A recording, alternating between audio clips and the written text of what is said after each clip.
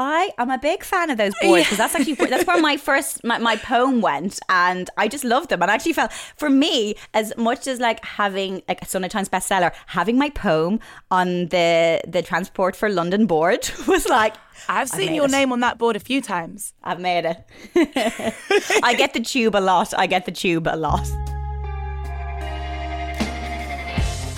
With thanks to Bailey's, this is the Women's Prize for Fiction podcast, celebrating women's writing, sharing our creativity, our voices and our perspectives, all while championing the very best fiction written by women around the world. I'm Vic Hope, and I'm your host for Season 5 of the Women's Prize for Fiction podcast, the podcast that asks women with lives as inspiring as any fiction to share the 5 books by women that have shaped them. We have a phenomenal lineup of guests for 2022, and I guarantee you'll be taking away plenty of reading recommendations. Hello and welcome to today's episode of Bookshelfie. I'm Vic Hope and I'm so excited to be your host this season. Also excitingly, this year's Women's Prize shortlist is out now, and the 6 amazing authors and their books can all be found on our website, www.womensprizeforfiction.co.uk.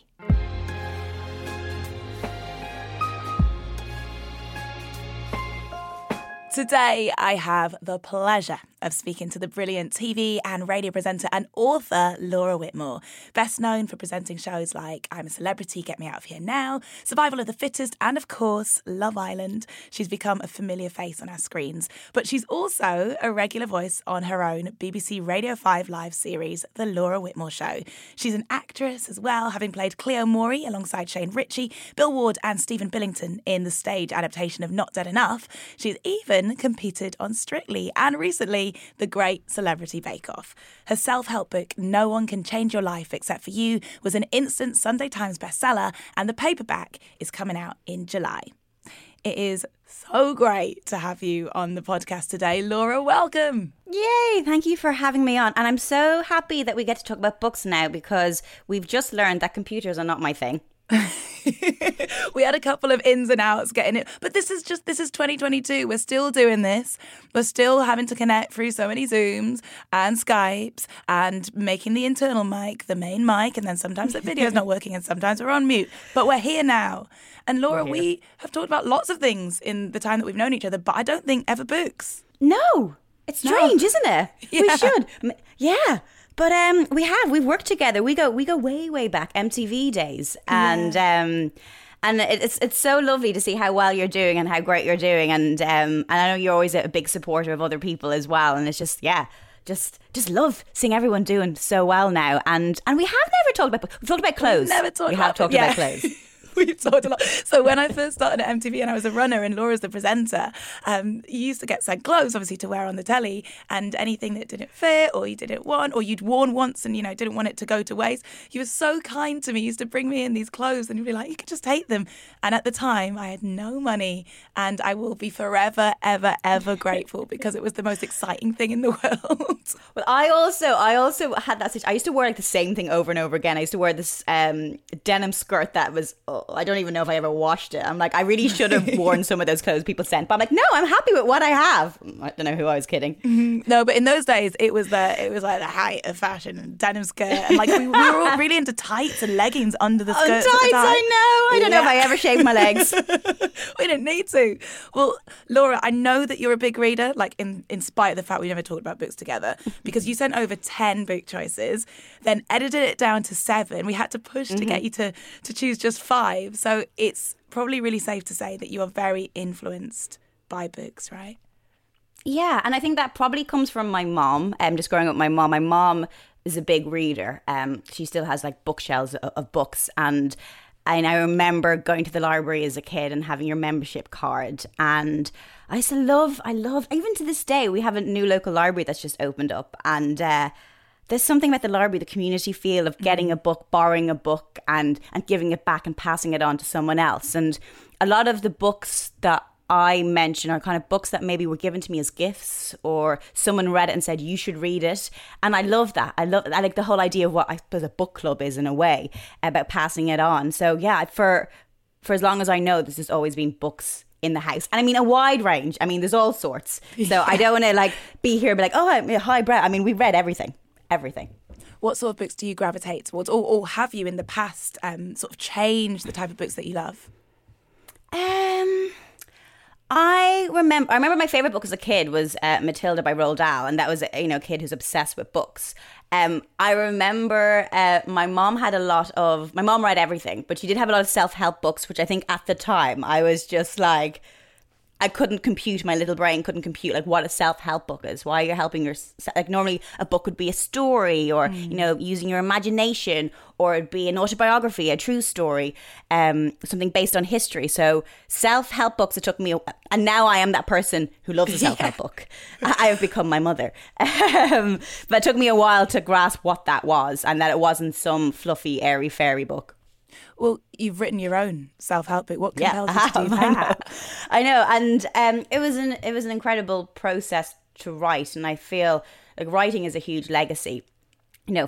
Long after we go, these stories are still there, and people can, like music, we perceive a song to mean so many different things, and the author no longer has ownership over it. And even, I've had, like, I brought out my first book last year, and I've had so many gorgeous messages from people, but sometimes people will say, oh, I read this chapter on vulnerability, and this meant this to me. And I'm like, oh, I didn't even think that it could relate to that. And that's the joy of storytelling, be it real stories or not.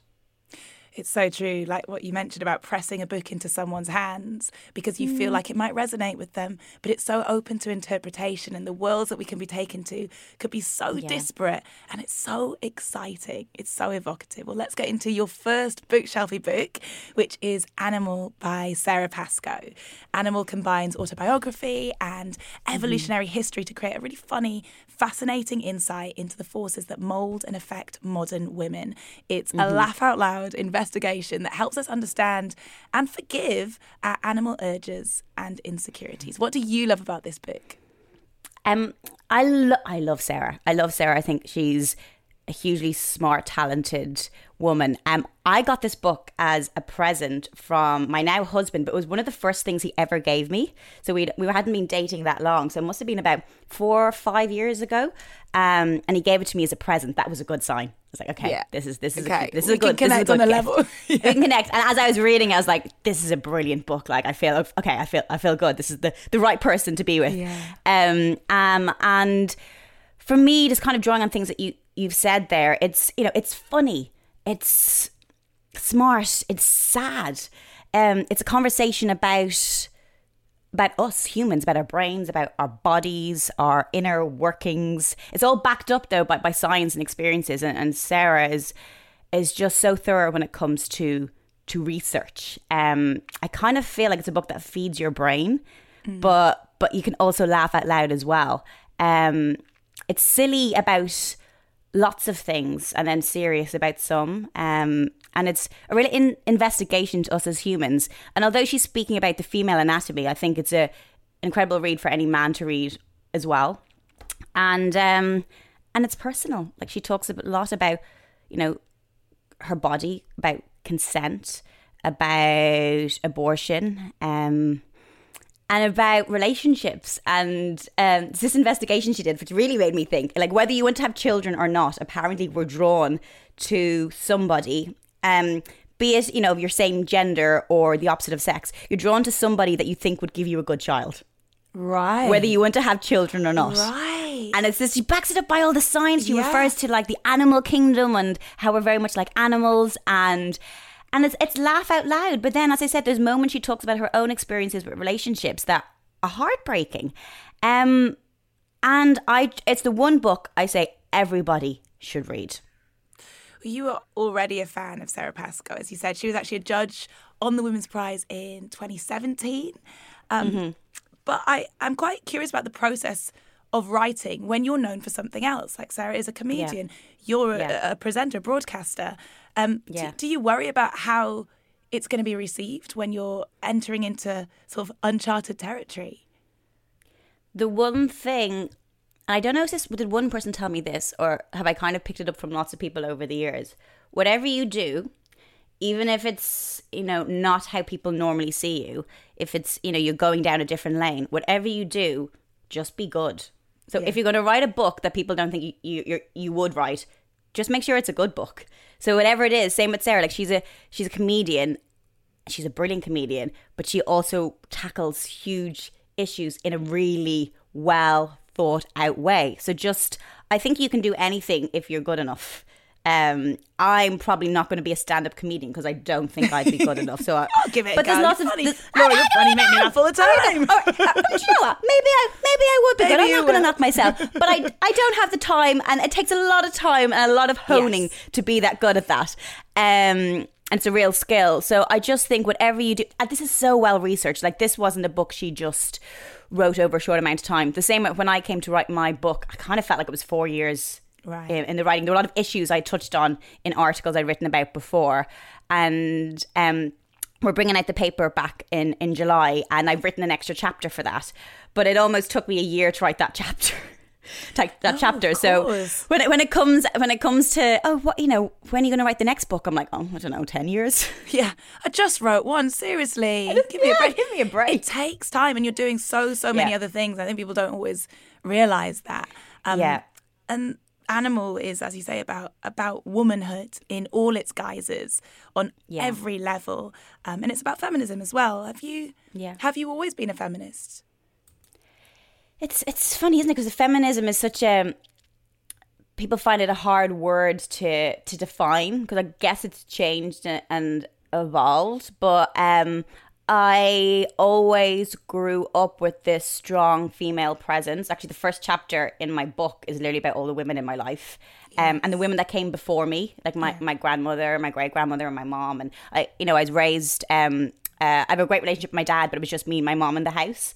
They weren't together. And my mom, I know I talk in my book about like my mom in the 80s, like, she was a career woman, she was working. And I think I was the only one at that time, now it's different, but the only one kind of in the late 80s, early 90s, whose mom was a full-time, working single mother in 80s Ireland. And it really kind of, I think, shaped me to think you can do it all. You can have a child. It's hard, but you can do it. And I think for me, that's what feminism is. And it's that sisterhood of support. And I even look at the generations before me, and my grandmother, when she was 14, her mom died, and she kind of raised the younger children. And, that's all feminism from me. That's how I define it. It's just kind of this grasp of hardworking women doing great things. And then I think the issue of equality is something that I've first kind of thought about with when Mary Robinson was the first president of Ireland, first female president of Ireland. Sorry, not first president, first female president of Ireland. And she taught me what feminism was. And she was speaking about these issues that my little brain was trying to, I'm thinking about these self-help books at home on my mom's bookshelf. And then my brain was just like, I was like a sponge, just absorbing all this information, all these brilliant women around me. Yeah, I think one of my favourite quotes that I've seen of yours is, can you be on the cover of FHM and write about feminist issues? Yes, you fucking can. Yes, you can.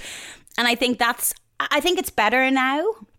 I think that these are conversations that we have now, but before they were like, it was one or the other. What box are you in? Yeah. Can you work for MTV? And, you've gone to Cambridge. Why are you working for MTV? Because I would you speak all these languages. Why do you do that? Why? It's like, because you want to, because it's fun. Because it's fun. I'm allowed to have a nice time. It's that I get asked that question all the time with, my background's journalism. I work on Love Island. I love it all. I'll work on shows that I really like and that I think I can be good at. And that's what it all comes down to, not having to choose.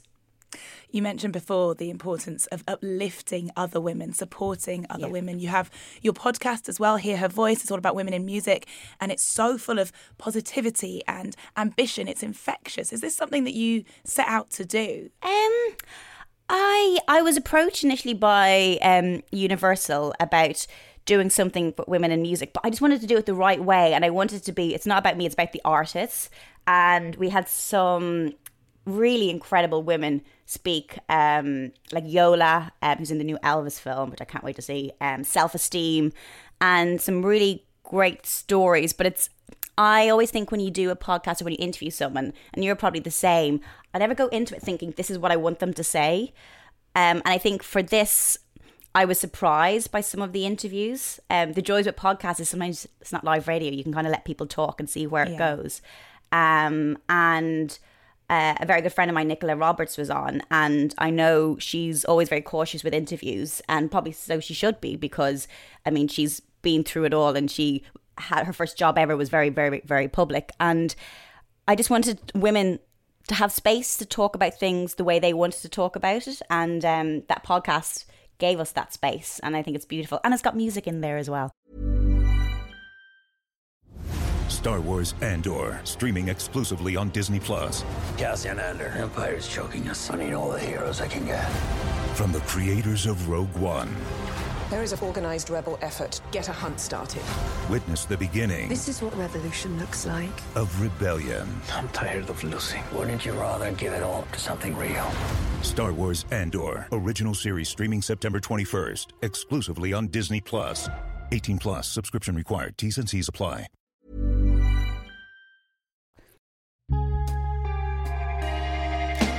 Baileys is proudly supporting the Women's Prize for Fiction by helping showcase incredible writing by remarkable women, celebrating their accomplishments and getting more of their books into the hands of more people.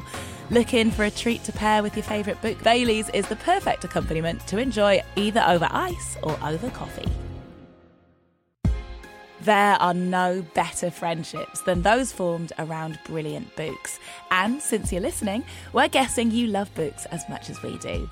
The Women's Prize has created an exclusive community that gives you a bookish backstage pass, offering surprises and freebies, plus unmissable reading recommendations and book chat from our founder friends, including me, Vic Hove. Search for Women's Prize Friend to become a friend today. We cannot wait to meet you. We're going to move now on to your second Bookshelfie book, which is Against Love Poetry by Evan Boland. It's a collection of powerful poems written against the perfections and idealisations of traditional love poetry. The man and woman in these poems, the husband and wife, and custodians of ordinary, ageing human love. Tell us a little bit about why this resonated with you. Well, I love poetry, and actually so much so that my book kind of came about because of a little poem that I had written that was on the tubes on International Women's Day called She Is You. I wouldn't even compare myself to someone like Evan Boland, but Evan Boland first kind of came into my radar when I was at school, because you learn about all these poets. And Ireland is is a beautiful island of saints and scholars, as they say. But poetry was always, I guess, a man's preserve in Ireland. And then came Evan Boland, who basically shook this patriarchy to its roots and kind of changed the canon forever. And for me, it started off, I really got to dissect it through school. And then afterwards kind of became a little bit, not obsessed with her, but what she was talking about as I evolved. And this particular book, I think came out just after the millennium, Against Love Poetry, and me kind of understanding love as I'm getting older, and even going back to it more recently, especially when she speaks of marriage and speaking of, like, she ended up moving to London when she was little because her dad was an Irish ambassador in London. And what it's, because I went through 14 years ago moving over from Dublin to London, and what that was like, and kind of who am I, and still feeling that really strong Irish bond. Also, she went to school with Mary Robinson, who's like my icon, who I mentioned already, the first Irish female president. And in fact, I think it was when Mary Robinson became president, she actually read out one of Evan Boland's poems at her inauguration, and it's a poem called The Singers. But this one, it was really hard. I could have just done a whole list of loads of her poetry, but I picked this one because it's the idea of what love is and how it changes. And this is an ode to her husband. Evan Boland sadly passed away actually at the very beginning of kind of lockdown and the pandemic. I always think I'd be really interested if she was still here, what she would have thought of the last 2 years. What she would have and written how that about. What she would have written about. Yeah. But back to this, the first half of the book is kind of about, the first half of it and the poems are about marriage and what marriage is, and kind of those questions that long-standing couples kind of ask themselves. you know, the lives that we've lived when we were young. And I kind of, not that I'm old now, but, you know, there's definitely, you reach a stage where, you know, you're like, you remember back your 20s and your teenage years fondly. There's growth. There's growth. Yeah, I mean, the longest relationship I've ever been. Yeah. And it honors the, you know, the complications and contradictions of married life. And not just, I guess when you think of love and poetry, you kind of think of the romantic aspect of sonnets and, you know, lust. Well, this is kind of finding beauty in the ordinary, in the humdrum. And yeah, I love it. I always think that poetry does that so gorgeously, and having a little poetry book on you at all times that you can just pull out and remind yourself of the beauty that's all around us in the mundane, like you just said, is one of life's little joys. It really helps you turn the grey to like multicolour as you're just walking through the world. And as you said, this collection touches on emigration as well. Your Irish heritage is something that I feel is a huge part of you. From, you know, every time I've ever spoken to you, I feel like there's been we've talked a little bit about Ireland in some way, shape or form. There's been a story. How did you negotiate coming over and holding on to something that is so intrinsically a part of who you are? Yeah, it's difficult sometimes because that sense of belonging. I think we all need to feel like we belong somewhere. I think Irish people have a great sense of community. No matter where you go in the world, the Irish will find each other. But it's hard as well because it's that sense of finding that belonging, but also belonging nowhere. Like, you know, when I first started on MTV and I would pronounce things differently to how Londoners would pronounce things or English people would pronounce things, and then think, oh, am I wrong? But then if I pronounce it that way, then people at home will be like, oh no, look at you, you're West Brit now, or you've changed your accent, or now you're British, and it's so hard because you feel like you don't fit in anywhere. And I've really kind of been tackling that, and that's why actually that poem that Van Boland has within Against Love poetry really resonated with me, of your accent changing a little bit, and the changes of your voice and your accent, and, you know, people moving away from the homelands. Of course it's going to change, of course you're going to adapt, but then not fitting in anywhere. But I'm really lucky, I guess, there's such a close bond between like London and just outside Dublin where I grew up, because there's a lot of Irish people here. I love living here because I feel when I grew up in Ireland, I lived a very sheltered life in some way. I didn't really know many people with other religions or from different backgrounds. You come to London and you see that. And then in a way that helps me connect with different groups of people. Like even the area I live in North London, it's very Irish, but there's a huge like Jamaican community and a huge Portuguese community. And it's like all these people that are just living in this one city. But I'm still navigating what it is to be Irish and that huge longing of home. Mm-hmm. There's also such a sing-song quality to Irish poetry that I've always been obsessed with since studying at school. Like, it's just the lilt. You could sing these poems. They're melodious and so beautiful. I'm really jealous of people who can. I waffle on a lot. Like I waffle. No, someone asks me a question. No, but I'll waffle and I'll waffle. While like I'm always really jealous of poets who can say so much in such short space. They can just write one line and it's just created this visual that chapters and chapters could never sum up. Yeah, so evocative and so loaded. We were always told in radio about the economy of words, like get to the funny fast and then get out of there again. And I think that poets would probably make really good radio presenters for that reason. Great advice.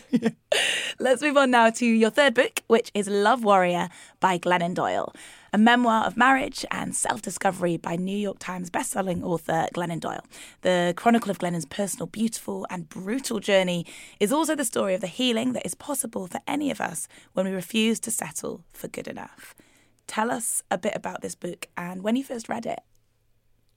So this would kind of go, I guess, under self-help. It's a memoir, but it serves as self-help. And I actually got it, speaking of where you get books from my friend Britt, who lives in LA. And she gave it to me. It must be about 5 years ago. I think it came out about 5 years or maybe longer. And And I always, when someone gives me a book, I always make them write in the inside just to remind me. And also, if I pass it on to someone else, if I pass on to someone else, that I might eventually get it back. So I got it from my friend Britt, who I don't really see a lot. And actually, we were kind of connected through a mutual friend, almost as a friendship date. Do you ever have a friendship date? Someone says, you get on really well with them. You should hang out with them. And it was like a first date with a girl I'd never met before. But I was in LA for a bit. I didn't really know many people out there. And we just connected. We were very similar. So she passed me on this book to read called Love Warrior from Glennon Doyle. And I didn't know who Glennon was then. She's obviously since brought out book Untamed, which was huge, and Love Warrior was big, but I didn't know it. But the very start of this book, the first line, and I love it. It's, I was loved. If love could prevent pain, I'd never have suffered. And for me, from the first line, I kind of had this realization that it's not about what's going on around you. Like, you can have so much love coming at you. You can have bad things coming at you, but you can have good things coming at you. But until you love yourself, or until it comes from you, the pain won't stop, or suffering won't stop. So you can't put that blame on other people, which kind of transcends to different things that I talk about in my book. And actually, I don't know if you ever saw it, but I would recommend, I love a bit of Oprah, and I love Oprah's Soul Session, and Glennon Doyle does one of them that's just brilliant. But it's how she writes about it. She writes, from her childhood, about being a mother. And there was one concept that she speaks about this being small. She always tried to make herself smaller when she was younger. And she speaks about, her body issues and, not being comfortable in herself and eating disorders that she had. But on another level, that a lot of women try to make themselves smaller in a room just to not fill that space, because we feel we don't deserve that space. And it's okay to take up a lot of space. It's all right. And that's something that clicked with me. When I was younger, it was, you kind of feel smaller when you're in a room and you're unsure, and your body physically becomes smaller. We're always trying to, be smaller so we'll fit into clothes, or we eat a certain diet. And that we don't take up too much space in a room. Literally, we don't take up too much space in a room. And it kind of knocks that on the head. But it took her a long time to get to that realization. So I felt very lucky that I read that book when I did, because it really helped me grapple things that I was kind of going through in my head. As women, we're so often encouraged to feel that we're either not enough or we're too much. Yeah. Exactly like you say, make yourself smaller, or change something about yourself to fit in with what we're told is good enough. And you've spoken so much about the pressures on young women, the pressures on those particularly in the public eye. How do honest and relatable stories like this help you overcome self-doubt? It makes you feel like you're not the only one, that we all doubt ourselves, like every single one of us. No matter who you are, the most successful people in the world, the most arrogant people in the world, everyone doubts themselves at some time. They might perceive to be confident, but they're not. And I think I'm always very cautious sometimes when I talk about myself personally, because I feel like things can be misconstrued. You have to protect yourself. You don't have to give all yourself away. So when you're telling stories, personal stories, you do it your way in your own time. Glennon does that so well in this book, because writing your own book is hugely powerful, and you have ownership and control over how you write it. And it's not edited in a way that is like a pull quote. So for me, telling stories is really important once you get the opportunity to do it in the right way. And I actually had Glennon came on my radio show about 2 years ago, and I think maybe it was at the beginning of the pandemic, and it was a tough time for so many people. But she said, if we're not sad, we'll never know what happy is, which is really simple. We can't be happy all the time. But when we go through some really tough time, when we get out of it, then we really appreciate that. And this book, I guess it just shows what you can achieve when you're willing to look at yourself, your life. She was in a situation which she wasn't happy in and got out of, and she made those necessary changes herself, because it was only her who could do that. It's perspective, isn't it? And gratitude as well for what we do have that really I feel has been the key to happiness and self-love. Do you feel like you're still on a journey of self-love? Do you think you've worked it out? Oh my God, no, never will. And sometimes I say things. I'll say things like, to be like, just what I just said there. Oh, to be sad is okay because then you'll appreciate happiness. Sometimes I'm like, fuck that. Like, I don't want to be sad. Yeah, be happy. Or I'll get myself in a mood about something, or I'll blame someone else for something. I'll be like, I can't believe they did that. I'm so, even though I'm like, well, I don't have control over other people. It's only myself. So I need to watch my reaction. And I always try to watch my reaction. But sometimes I react the way, I don't know, us humans react. We're emotive people. Yes.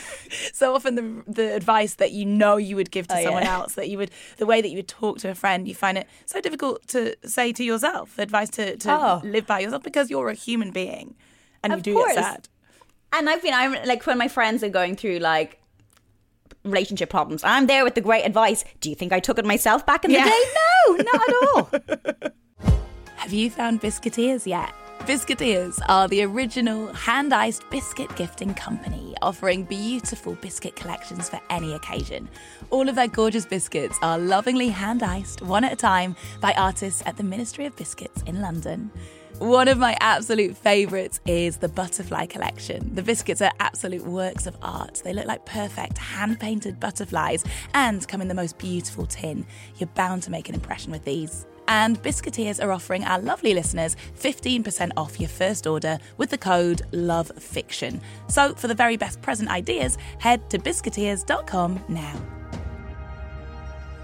Your fourth Bookshelfie book is Butterfly by Yusra Mardini, the inspiring story of how one woman saved fellow refugees from drowning and how she went on to become an Olympic swimmer herself. I mean, an incredible story, an unbelievable story. Tell us why this book has made your list. I just can't believe this is a real story. It is becoming a film, but if you had watched this, you'd be like, this film's a bit far-fetched. This couldn't happen. Yeah. But it is the most beautiful, needed story. When I first read it, and I actually, again, I was very lucky that I actually got to interview Yusra on 2 occasions. But she was a refugee who became an Olympian. It's a simple story like that. And it's a real insight, I guess, to the challenges for those, who are trying to settle into different cultures and nations. And I know that's something that's going to resonate with so many people today when you look at what's happening in Ukraine and the movement of people and the amount of refugees all over the world. But this, I read this book and then I interviewed her, and then there was even more I got from her having read the book and then her talking about things. And there's one little thing I'm just going to talk about now because it really hit me. And it was basically they were escaping from Syria. They paid a lot of money. They had a lovely life, and people forget that when you're a refugee, like most refugees have lovely lives at home. Like she had a lovely life, a lovely family. Her and her sister had to flee. The family broken up, and she's a really good swimmer. She did swim lessons. So when the boat broke down and they were trying to get to Greece, her and her sister jumped off the boat and pushed the boat. And she describes it so much better than I'm describing it now. So please just read the book. But there's one bit where she said that they were coming in the freezing water into land onto this beach. And the hours and hours of what they've gone to, not knowing if they'd all survive, and looking at this beach and all these twinkly lights, and knowing there were people on that beach who were like on their holidays or ordering a cocktail or having this very different life to her, basically hanging on for her life. And I think it really affected me when you look at what's happening in Ukraine, and we're sitting here, in the comfort of my own home, talking about books that I really enjoy on my laptop, and like the biggest tackle I've had to deal with is I couldn't make the sound work. And it's this juxtaposition we have of, these normalities happen day to day and these other people living these horrific situations, but you kind of have to have both. That's what the world is.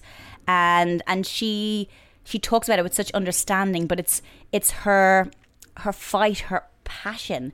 When she's starting this new life, ending up at the Olympics and swimming there and speaking about it so Do you know what? I needed this book because sometimes I get bogged down by things that aren't important. And then I read this, talked to her and was like, shut up, Laura. What was she like in person? How did she make you feel when she was in the room with you? I want to be her friend.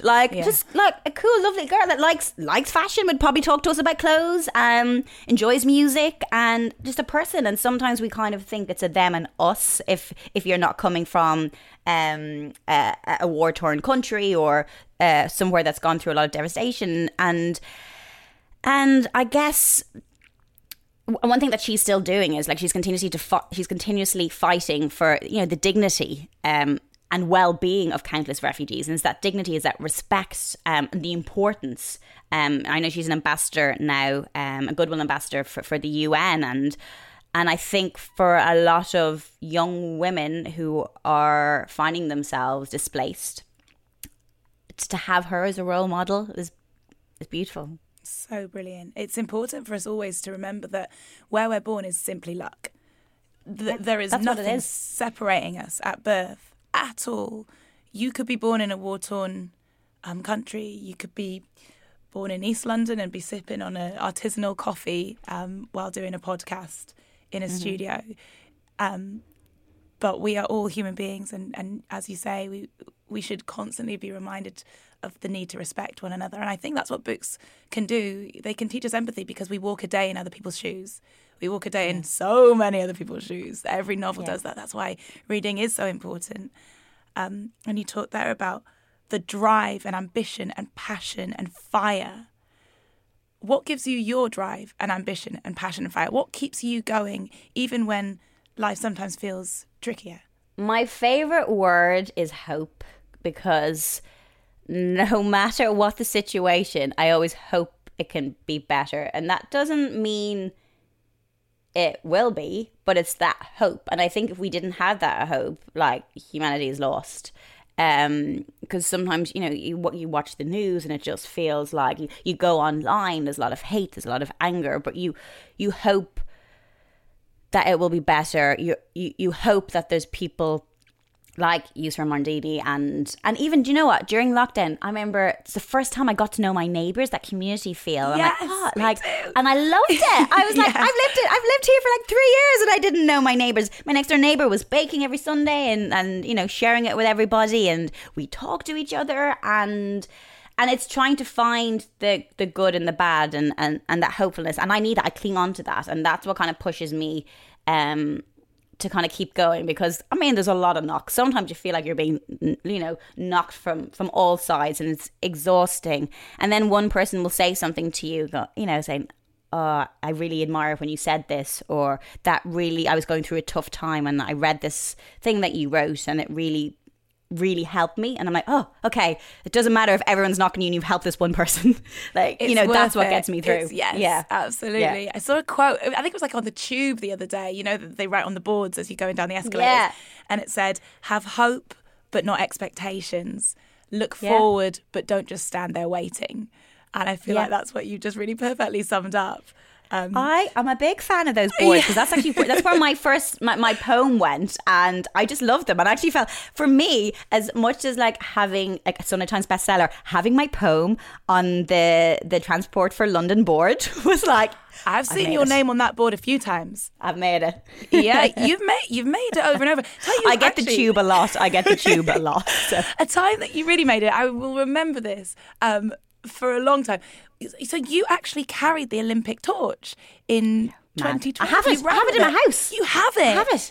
Because everyone gets their own one. Yeah, because you pass people think you pass the torch, but you actually just pass the flame. Right.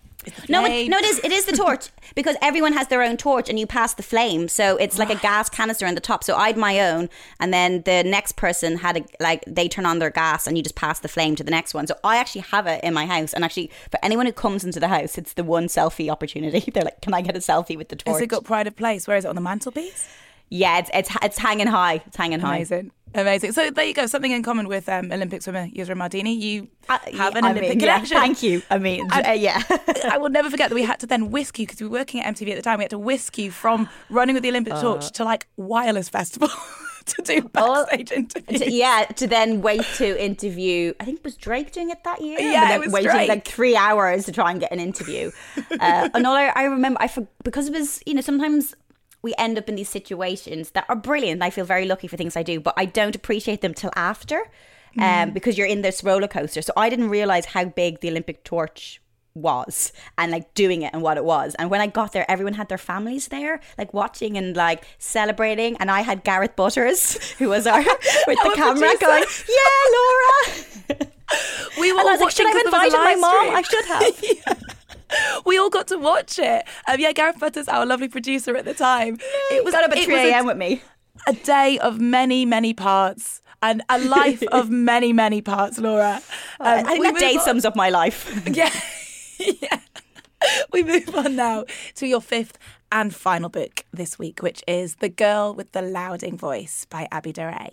This is the fictional story of Aduni, who is a teenage girl growing up in rural Nigeria in a village who longs to get an education so she can find her louding voice and speak up for herself and help other girls like her do the same. Tell us why you picked this book. I read this book during lockdown. And I think it's probably the last book I read before I start reading What to Expect When You're Expecting, and just like loads of books about pregnancy and things like that. And of course, yeah. It is a fictional story, but a very powerful and weirdly relatable, even though I can have no idea what it's like growing up in Nigeria and the type of trauma that Aduni faced. But there's issues in there, and you'll notice a lot of things that I talk about, a lot of the books I refer to, they talk about these universal issues but in different ways. So whether it's a fictional story about this little girl who was made put into this arranged marriage and not allowed to have education, or whether it's Sarah Pascoe through comedy talking about FGM and different things like that.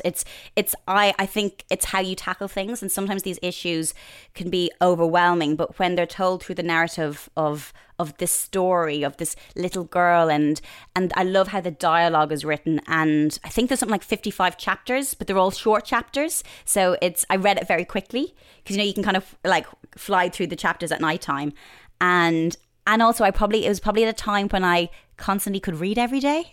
Yeah, what a great time it was. Love the lockdown. Do you know what? It kind of was. Like, now I don't have the luxury of being able to spend even half an hour reading every night because I'm so tired I just fall asleep. You've got a little one as well. Yeah. And also just like life is back and busy, and it's that FOMO, fear of missing out, that you feel you need to do everything. The ritual of having a book, like how I knew it was nighttime was like I might have a glass of wine or dinner and then read some of the book, and that's how I knew it was. So it's for me, I reflect on that as a very special time reading this book.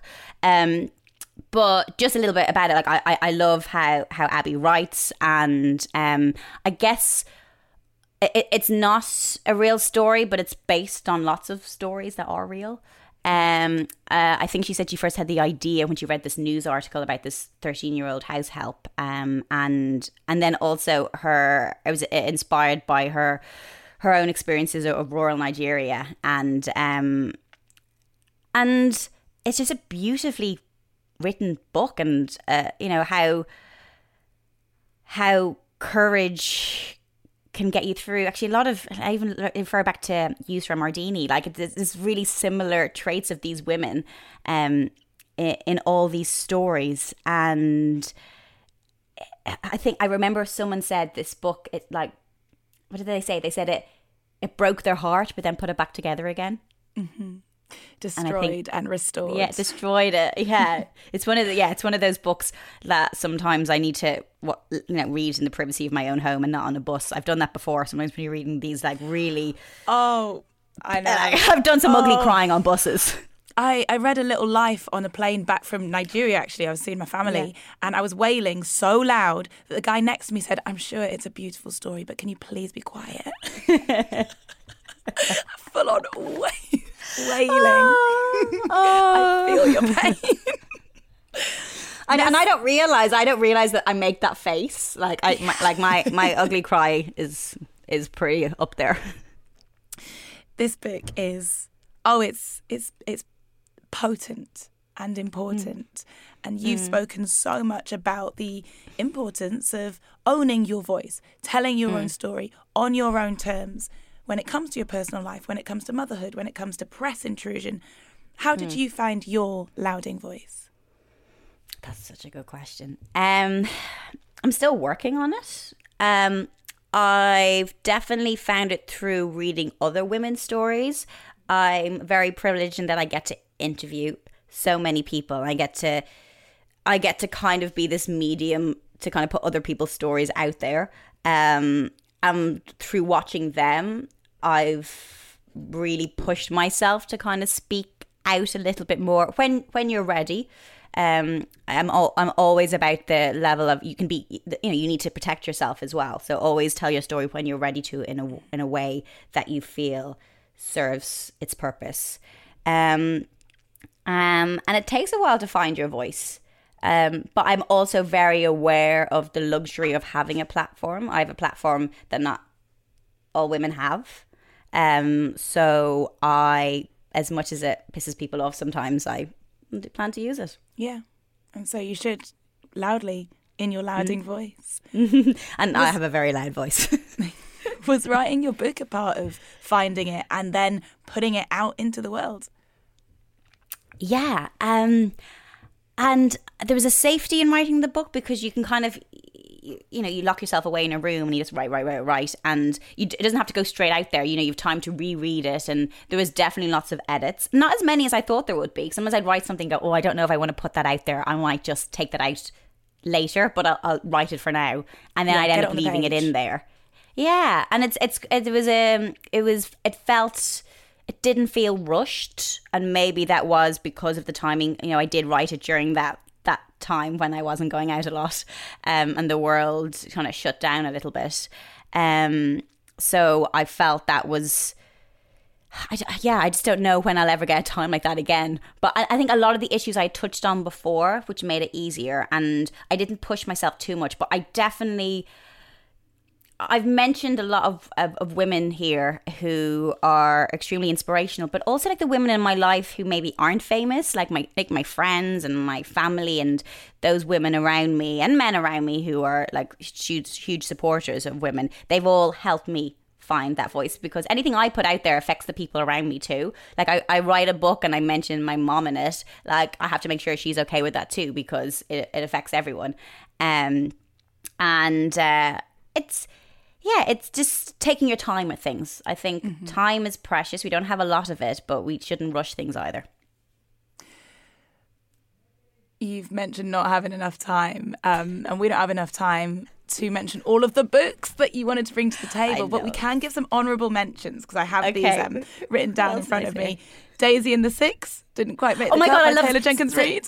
Yeah, my friend Tori actually, and we normally give each other books. Again, talking about, I love passing on books to friends and stuff. So Tori, who's my makeup artist as well, we spend a lot of time together. She gave me this book and I love it. Because it's kind of written as a documentary, and I started reading it thinking it was a true story, but it's not. But they are making it into a TV series. Reese Witherspoon, Hello Sunshine Group, and it's going to be good if she has her hands on it.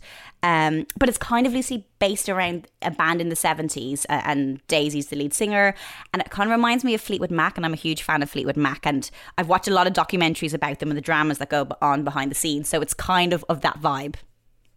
There was another honourable mention that we can just say Pride and Prejudice was in there too. Do you know why I had to say it? Because I studied it at school like a lot of people, and Jane Austen, I mean, you kind of have to give a big shout out to that's why I mentioned Van Boland as well, particularly like women writing through a time where it was, heavily male dominated. But I still to this day know the first part of that book off, which is a truth universally acknowledged that a single man in possession of a large fortune must be in want of a wife. However, little known the feelings of views of such a man may be on his first entering a neighbourhood that he is considered the rightly possession of one or other of their daughters. Yeah. So I think that's it roughly. But when you learn something at school, I don't even know what I'm saying, but it's in there. It's in there. It's so in there. It was that just flowed. It just fell out of your mouth. It was beautiful. Blech. It was amazing. And Mr. Darcy, everyone's first crush. Yeah. Well, it's a bit of a pain though. Well, yeah, actually, and we know that now. It's crazy how at the time, like we thought, yeah, this is ideal. Yeah. And it just takes a little bit of living to realise, no, not so. Well, I'm not going to let you choose from those two, but if you could choose, or you had to choose, one book from your list of 5 as a favourite, which one would it be and why? That's so mean. Sorry. I am sorry. So honestly. mean. I'm going to do, because she's Irish, Evan Boland, Against Love Poetry, because it's the only poetry book in there as well, and it's something I've come back to recently and kind of reread some of those poems and had new meaning. Well, Laura, you've been such a delightful guest. I've absolutely adored chatting to you about all of your favourite novels and collections and poems and stories. And I just really hope that you do find the time to escape to more books. Do you think you'll manage to make it work? I will. I always have one in my... I'm not very good with like Kindles. I always have a book in my bag. Oh, yeah, me too. Because if you... And I'm going to be travelling a lot this summer, back and forth on a plane. So that's a good time to read. Yeah. The Love Island novels. I love that. I love that. And sometimes you need a bit of escapism. I love Love Island. I'm addicted to it. It's like I just love it so much. And then it's nice to get on a plane and then just read about something else. Yeah, absolutely. And as we said before, you're a woman of so many facets. And between Love Island shooting, you can escape to completely different worlds. I'm excited for you. Laura, thank you so much. It's been an absolute joy having you on the podcast. It's been so lovely. Thank you for having me on. I'm Vic Hope, and you've been listening to the Women's Prize for Fiction podcast. Please rate and review this podcast. It is the easiest way to help spread the word about the female talent you've heard about today.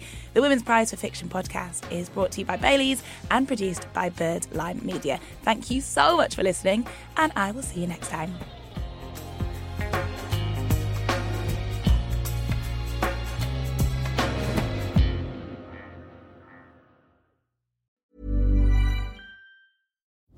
Star Wars Andor, streaming exclusively on Disney Plus. Cassian Andor, Empire's choking us. I need all the heroes I can get. From the creators of Rogue One. There is an organized rebel effort. Get a hunt started. Witness the beginning This is what revolution looks like. of rebellion. I'm tired of losing. Wouldn't you rather give it all to something real? Star Wars Andor, original series streaming September 21st, exclusively on Disney Plus. 18 plus, subscription required. T's and C's apply.